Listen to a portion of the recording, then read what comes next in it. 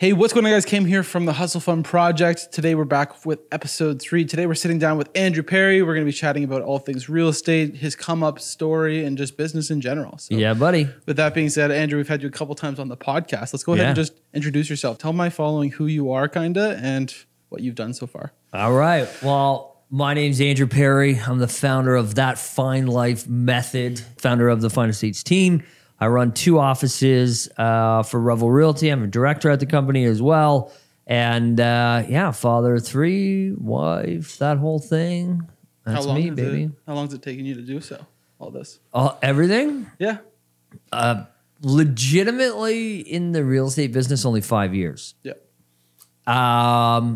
But, I mean, if you're thinking about it on the larger scale, how did my mindset get to where it was today? Man, that's 35 years in the making, 35 baby. Years in the making. Well, so like business-wise, you started in real estate. What were you doing then before real estate? Anything specific? So right directly before real estate was sales at LA Fitness, and we've told that story 100 bajillion willion times.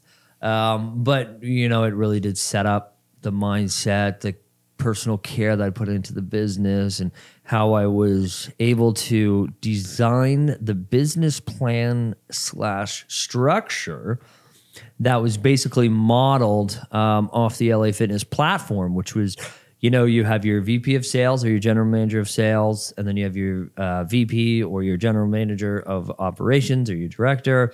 And then that way, you have somebody in place in control of both sides of the business, the back and the front end. And then that way, everybody knows what they're doing and there's no overlap and all that kind of stuff. You never run into any problems. Salespeople should focus on sales. Yeah. And admin should focus on everything else. I find a lot of people who, especially non-entrepreneurs, are not really good at juggling different jobs and stuff. So maybe you can handle doing 9 different things, because you can jump from thing to thing to thing to thing. But no, if you could set up a team that way, you're definitely going to grow successfully. So when did you kind of switch from more of a solopreneur to the business owner then? So my first year in real estate was, so I've actually experienced 4 different markets in these 5 years. So when I started, it was the tail end of 2016, 2017, which was like the first big boom in the Niagara or Ontario real estate, I guess you could say. And so I was hit with a fast-paced sales environment, no conditions, blah, blah, blah, blah, blah, kind of everything that, Josh Perry would have started with. He was on your show a couple of days ago. And then it went dead, which we're experiencing now. So I went from this cocky, high ego solopreneur, like you're saying, to like, oh my God, what am I going to do? I need to get a side job at the brokerage. I was asking everybody, what could I do? What could I do? I was designing photoshopped headshot pieces for people too, which I wasn't actually taking any money on. It was based on a long-term play, a value over time that I was providing for agents in hopes, for future business from them. And then that paid off real quick. So by my second year, I was getting very, very busy. I think my first year, I think I did 14 sales or whatever in a city where I didn't know anybody, by the way. And then my second year, I think we increased that to like 17 or 21. I can't really remember the exact units. And from there, I was like, okay, I realized that the way I run the business, which is heavily focused on marketing and branding and, referral based, is that I couldn't, I was going from house to house, showing to showing, and, I had videos to post, I had, content to write, and I had offers to write as well, which right then and there, I knew that I couldn't fulfill my level of service that I needed to the clients and to myself, really, where I had to go and find an admin right away. So by the end of year 2 is when I started, started that team environment. And then that's kind of led us to where we are. So my biggest question, because most people don't see this, and from business owner to business owner, what was the home life like then at that point? Was there any home life, or was you just work? I think that's kind of why most people start teams, is to get their life back. Yeah. So how was your life then? It was very hectic for me, for sure. And now, it's flipped over because we only had 1 kid. So now, so Gabe could actually still work and all that other stuff. And then now we've got 3 kids. So she's at home with all the hecticness, and I'm at work. So it's it was one of those things where I said yes to everything, and I think everybody should do that in their first year. By the way, I think everybody should be saying yes, working Saturdays, working Sundays, trying to fit it all in, because as a salesperson, as a business owner, because I mean, at the end of the day, real estate is a lonely business. Nobody's coming to save you. Even if you're on a team, you still have a responsibility to yourself to hold yourself accountable. And if you're not taking these opportunities every single friggin' day, especially in the beginning of your career, honestly, it's going to take you so much longer to grow. So look at what I've accomplished in 5 years. And I did that by hustling my butt off year 1, year 2. By year 3, I was starting to pick and choose my clients. By year 4, I was starting to pick and choose the times that I wanted to work. And now my clients, their needs are kind of based on my hours plus our services that we offer. So in order to do 14 deals like your first year, like you were saying, were you an entrepreneur before? So how did you get into like such a hustle driven mode? Like, were you time blocking still at that point? Tell me about that story. No, I was not time blocking. No, I wasn't. I was flying by the seat of my pants. Is what I was doing. Yeah.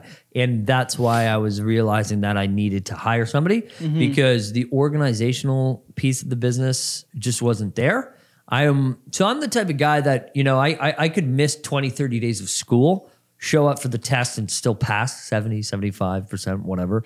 Like, not like an overachiever for sure, but I knew the content. I knew how to problem solve. And that's kind of how my first year in business went. It's not like I would miss 30 days, but it was more of the fact that, I knew that whatever I needed to do, I would get done. So I didn't have to, structure my day in a certain way. But I realized as I grew, that mentality is not the proper mindset for growth. It sounds like you knew how to manage that stress properly, where you were like, I'll be able to take care of everything when it comes, just like kind of push it off because there's nobody there.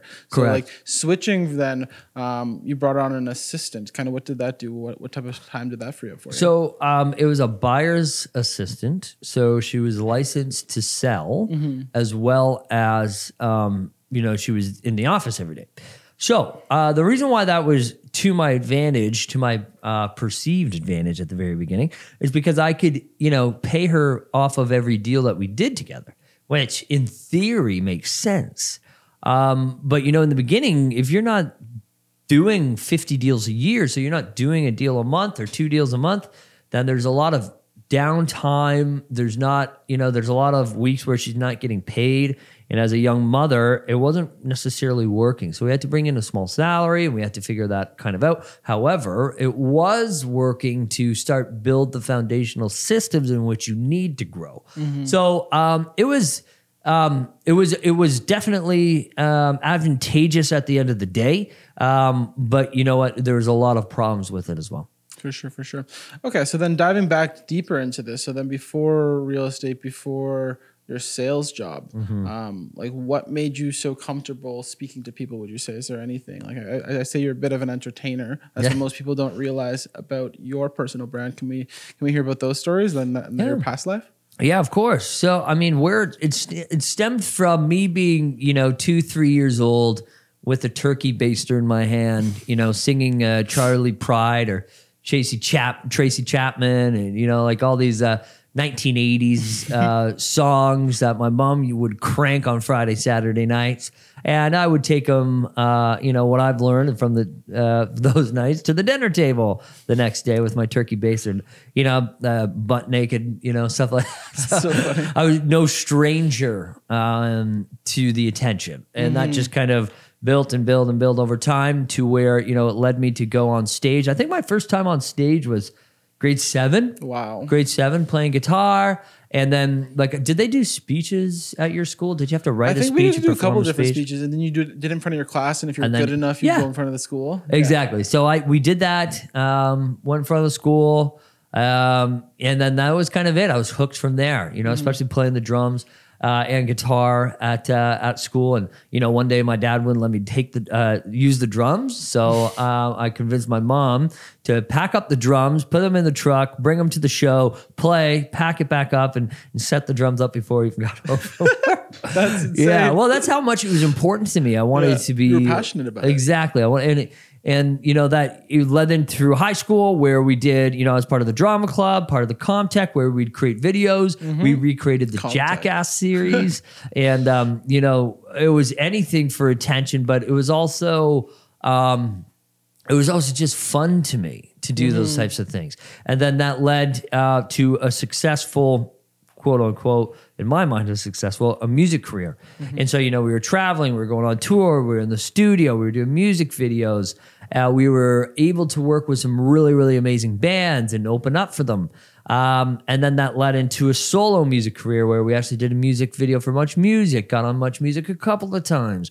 And, it was just that burning desire for attention that led me into the sales role. And then I think what happened there was that I was so comfortable with just talking to people because I had already been just meeting new people and talking. My mom was the same too. My mom would be at the grocery store and just strike up a conversation with a stranger. Yeah. So people would tell me that all throughout my life. And then it just kind of built into my DNA, I guess. I honestly would say that's probably 60 to 70% of sales is just being willing to talk to people. Like so many people are like, well, why aren't I getting business from this stuff? It's like, well, are you talking to the people? Yeah. This will generate conversations. Content makes you look super comfortable and super approachable. But then when somebody comes up to you, are you going to start a conversation or are you going to chat with them? So that's very interesting. You say that because every event that, when we first worked together, at the bus conference, the first one,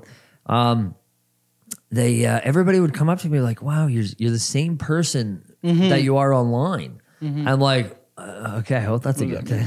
But it's just one of those things where if people always ask me, "Do you prepare?" I'm like, "Oh, honestly, I don't. I prepare. And I prefer not to have questions prepared, or maybe I should. I can't even talk right now, or presentations and all that stuff, because I feel like if you're passionate about something and you're living it every day, it's very easy to talk about. And I think that comes off in the branding and the marketing that we do, so that by the time people get in front of me, they feel like they already know, like, and trust me, and it just makes that conversation or whatever we're doing that much easier for them, as opposed to, seeing somebody who's kind of inauthentic.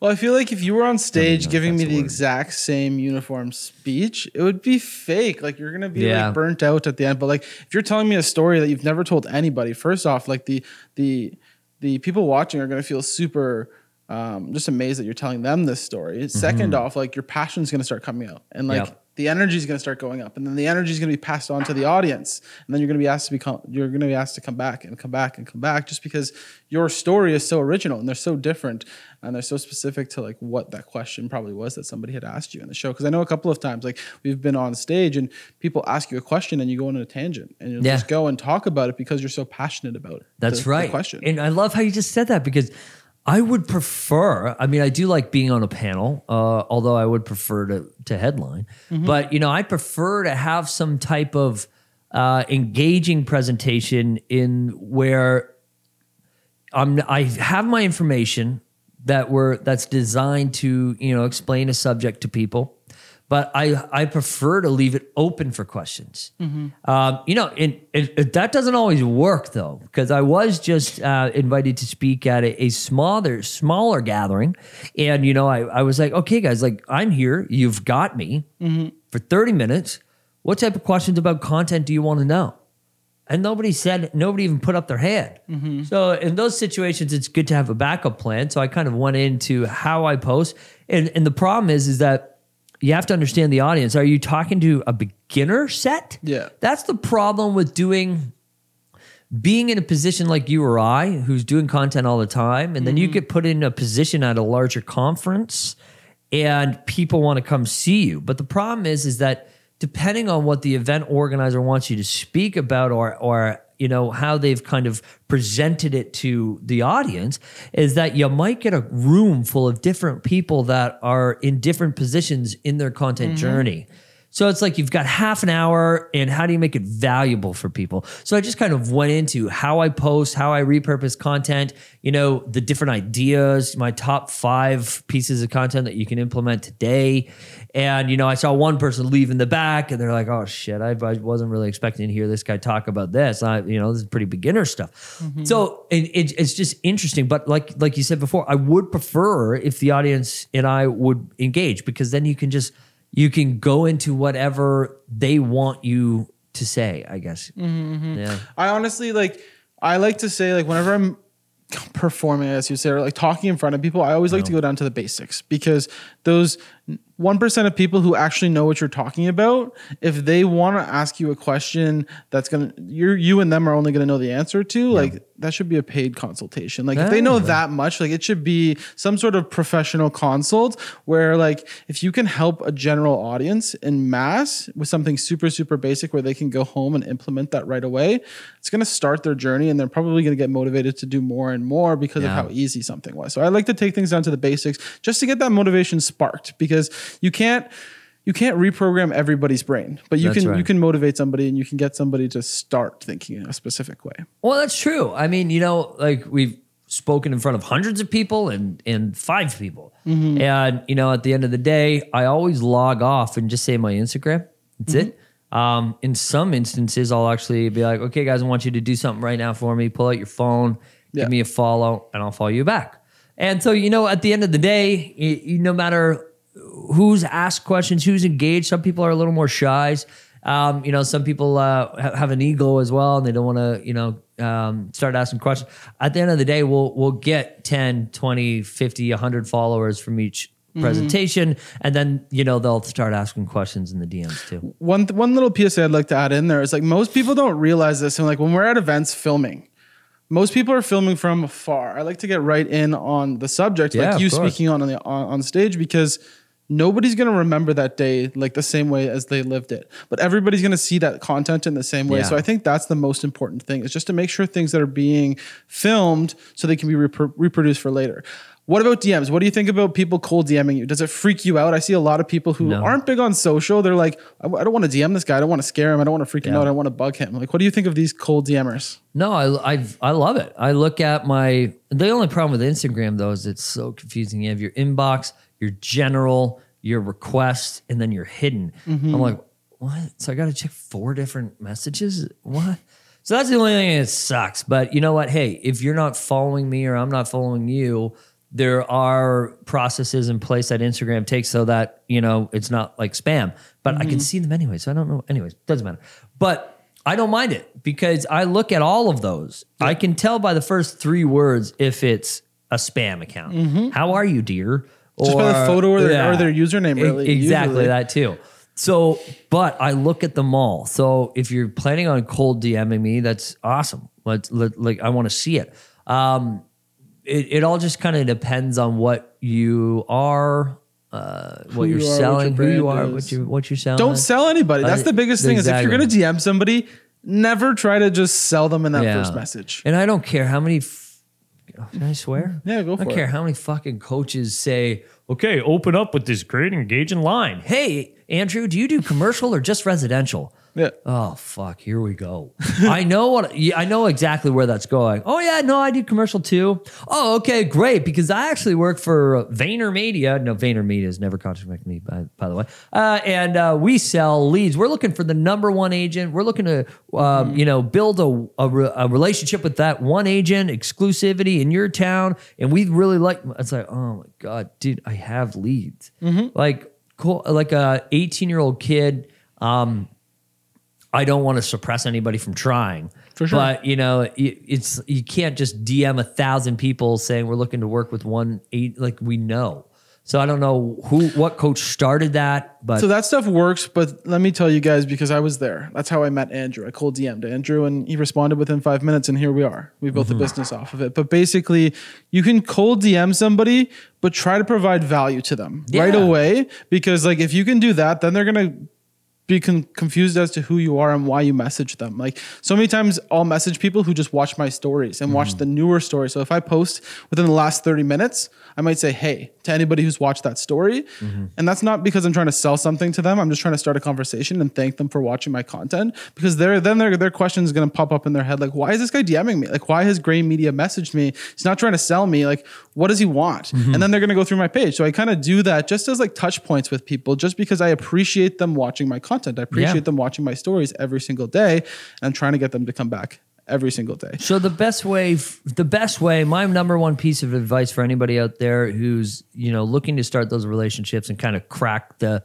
window, so to speak, to that opportunity, is start commenting on their posts. Start commenting. People see those. You can even start, I always send a clap emoji. That's kind of my thing. Okay. So send a reaction to their stories. Yeah, that's start good. there. The more and more you comment on my post, the more and more I'm going to see your name, the more and more you start replying to my stories, then, I start to recognize, okay, this person has been engaged, for the last couple of weeks.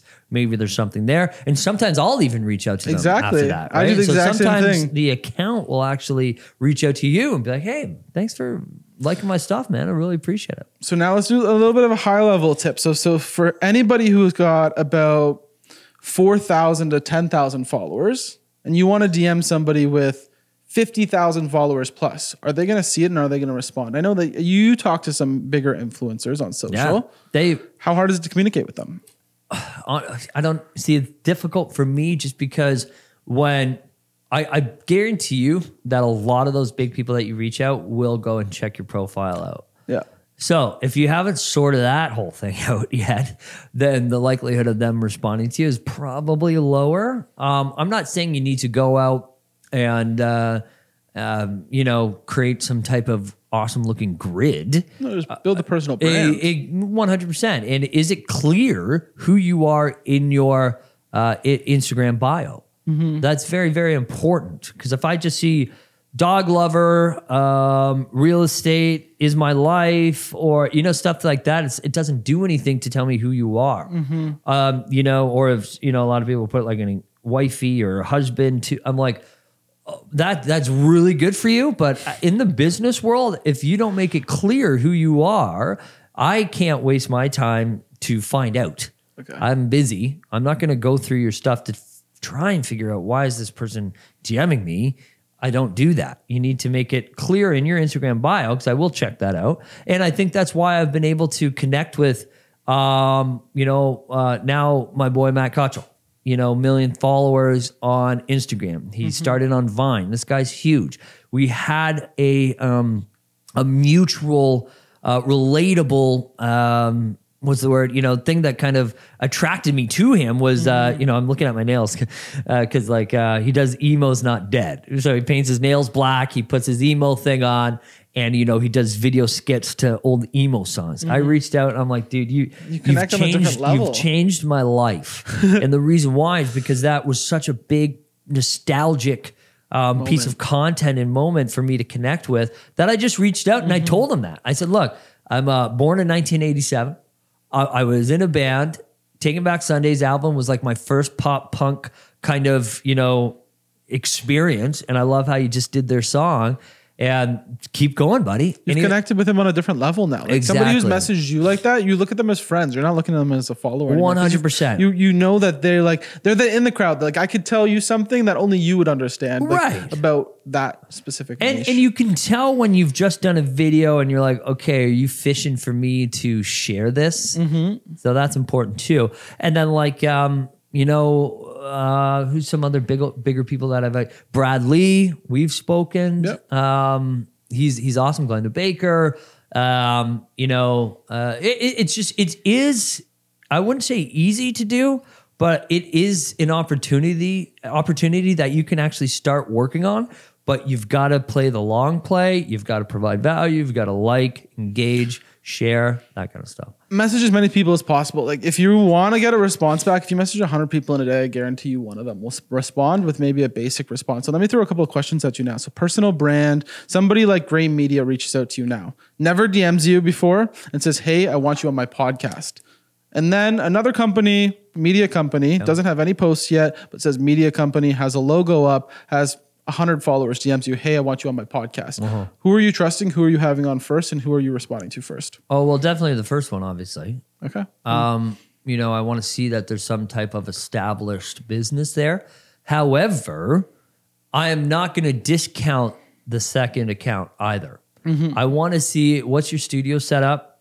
Are you providing us the content? Are you repurposing it for us? Are you providing the captions? Are you cutting it all up? Like, how does that look? Where's the value? I'm not going to go on a Zoom or a virtual podcast interview unless it's an established podcast, an international podcast, something that is, you know, getting a lot of attention. Because if the audio is going to be crap and the video is going to be crap, at least I know that the interviewer is going to be asking good questions. If it's something like this, we can kind of, it's more valuable for the person that you're reaching out to, for sure, number one. And, you know, this whole environment, you know, helps bring certain things out, you know, just because you feel like you are kind of performing under these lights. Oh, 100%. And I would say now then you're going to have like a bunch of people DMing you asking to shoot a podcast with them. That's okay. That's totally fine. So for someone first starting out in business, then any sort of business, I would say more so B2B business. That's who sees bigger success with social right away.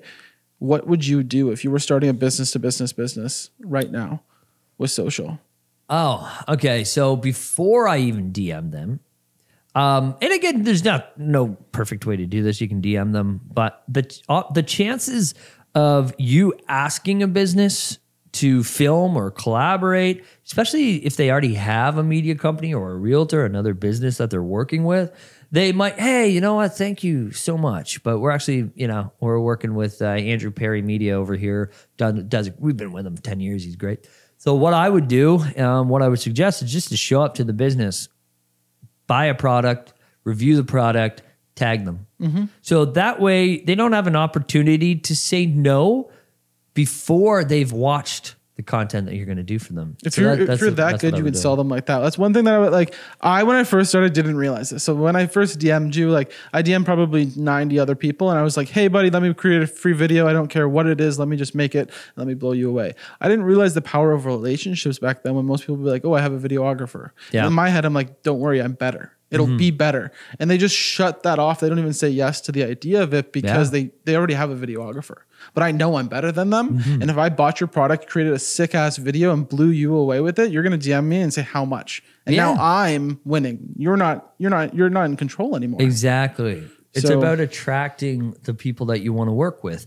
It's about showing your value and understanding your value to have the confidence to pitch those bigger people. Because teaming up with somebody who has an engaged following, it doesn't even have to be a large following. It could be 5,000 followers, 10,000, whatever. Or it could be very, very big. And those opportunities can be immensely valuable to you. And then so you have just over 30,000 followers right now. Yeah. Of those 30,000, how many DMs are you getting a year to actually produce business? Is it under 1,000 probably DMs to actually create business? You don't need... Like from like a real estate standpoint, like how many people but a lot of people think you need to be getting hundreds of DMs a day to get business. You only need 1 or 2 DMs in the course of a week. Of course. And that's really all it is in terms of direct, hey, Andrew, love your content. We're looking for a lifestyle community up in Muskoka. Do you have anything?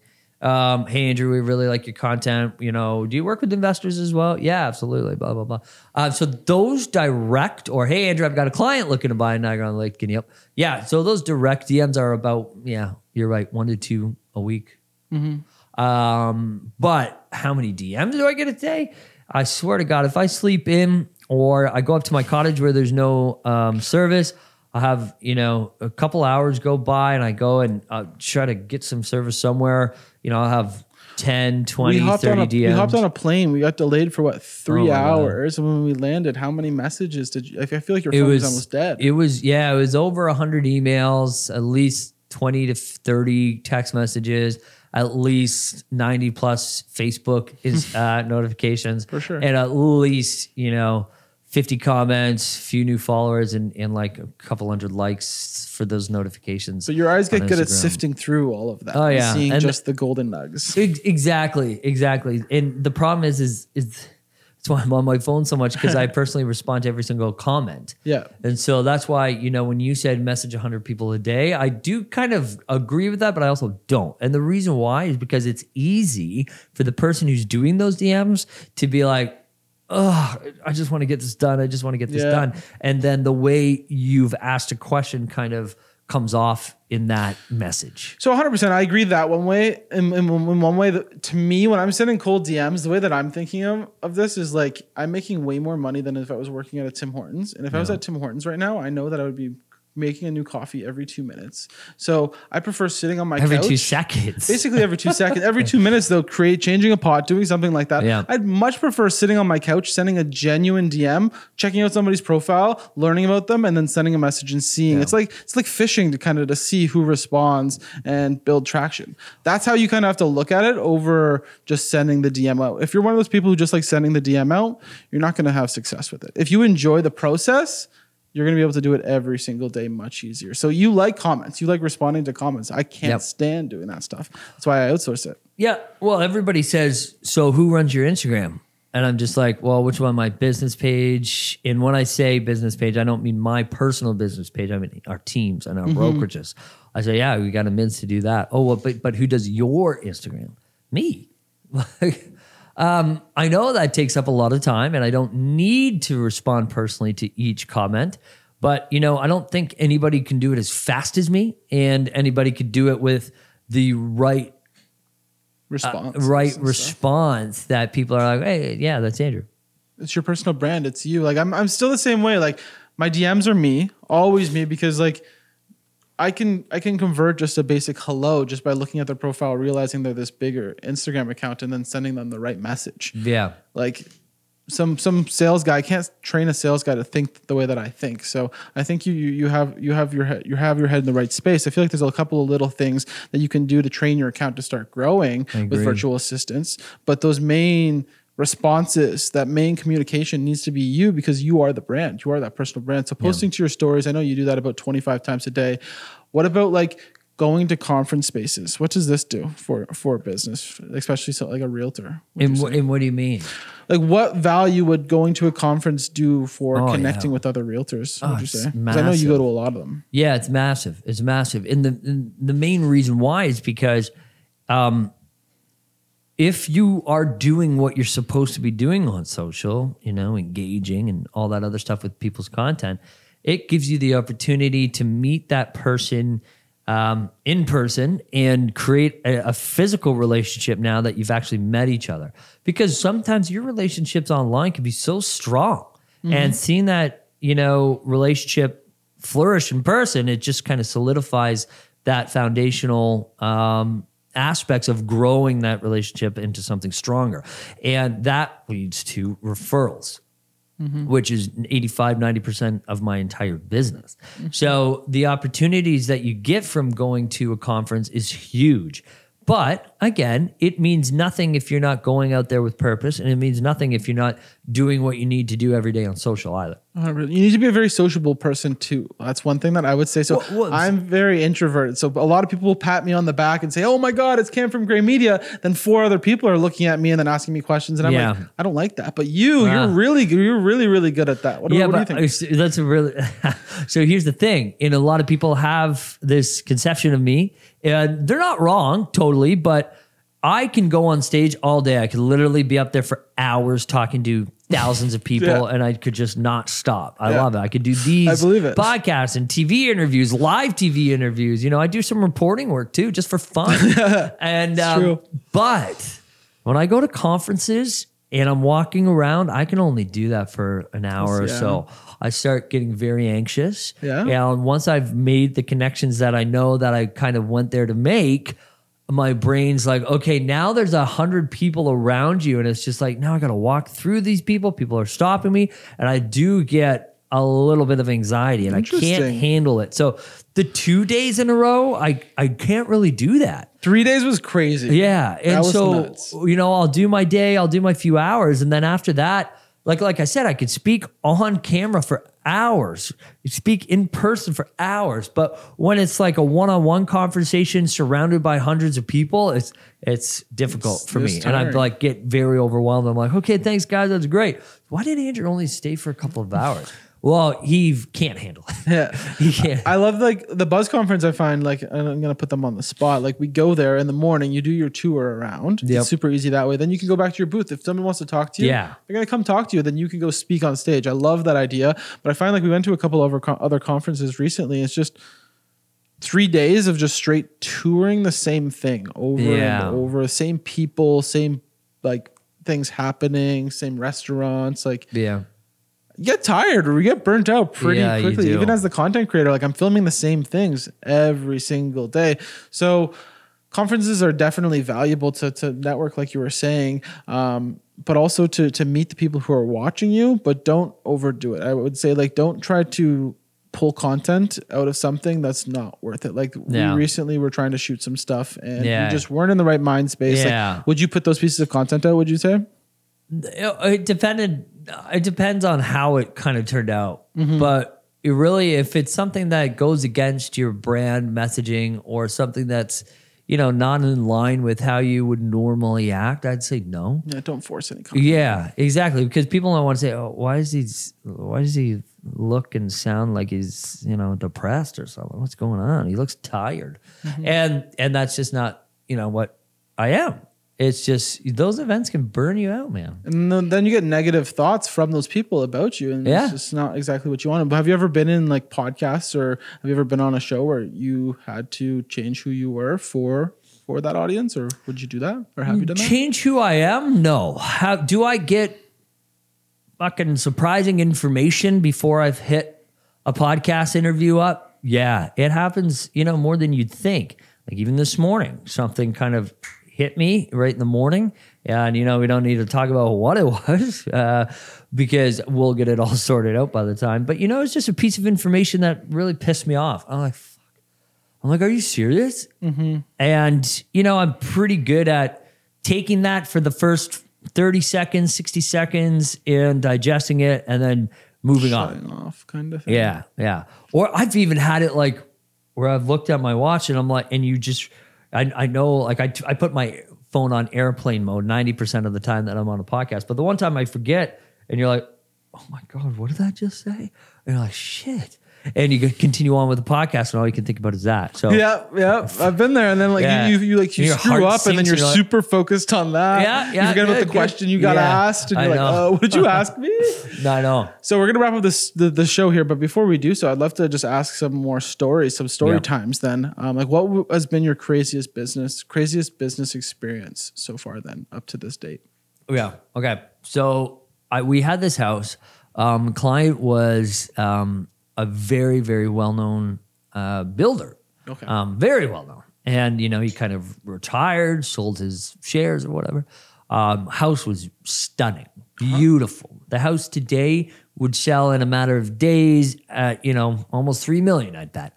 At the time, it was listed with another agent at $2 million. That was a couple of years ago. And then, you know, when I took it, I was like, you know, it's really only worth 1.5, 1.6.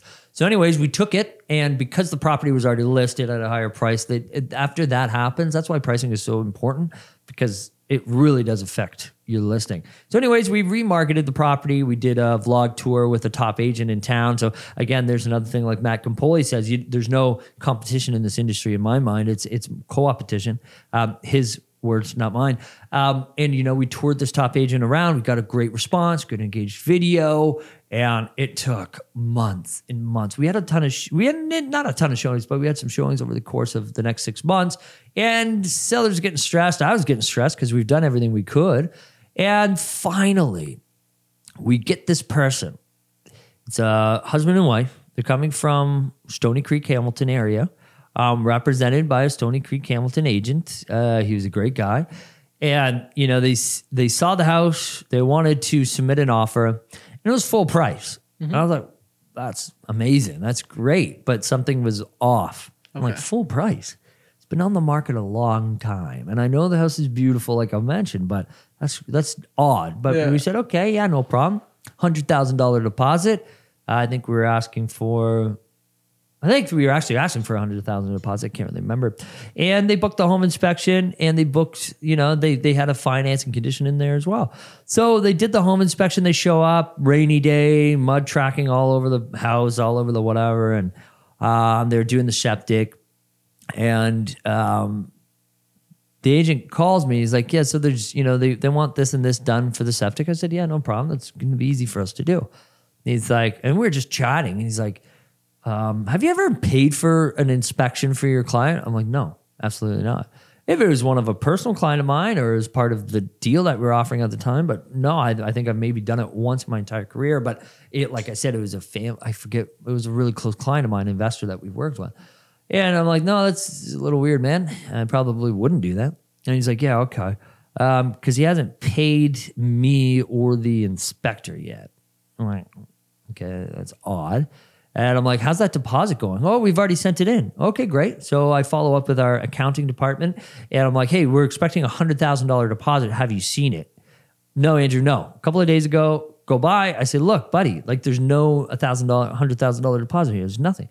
And he's like, okay, we're going to resend it. I'm like, what do you mean you're going to resend it? This is $100,000. Aren't you worried about where that's gone if you've already submitted it? They're like, Andrew, we reversed it and we put it back. So how does that work? I don't know.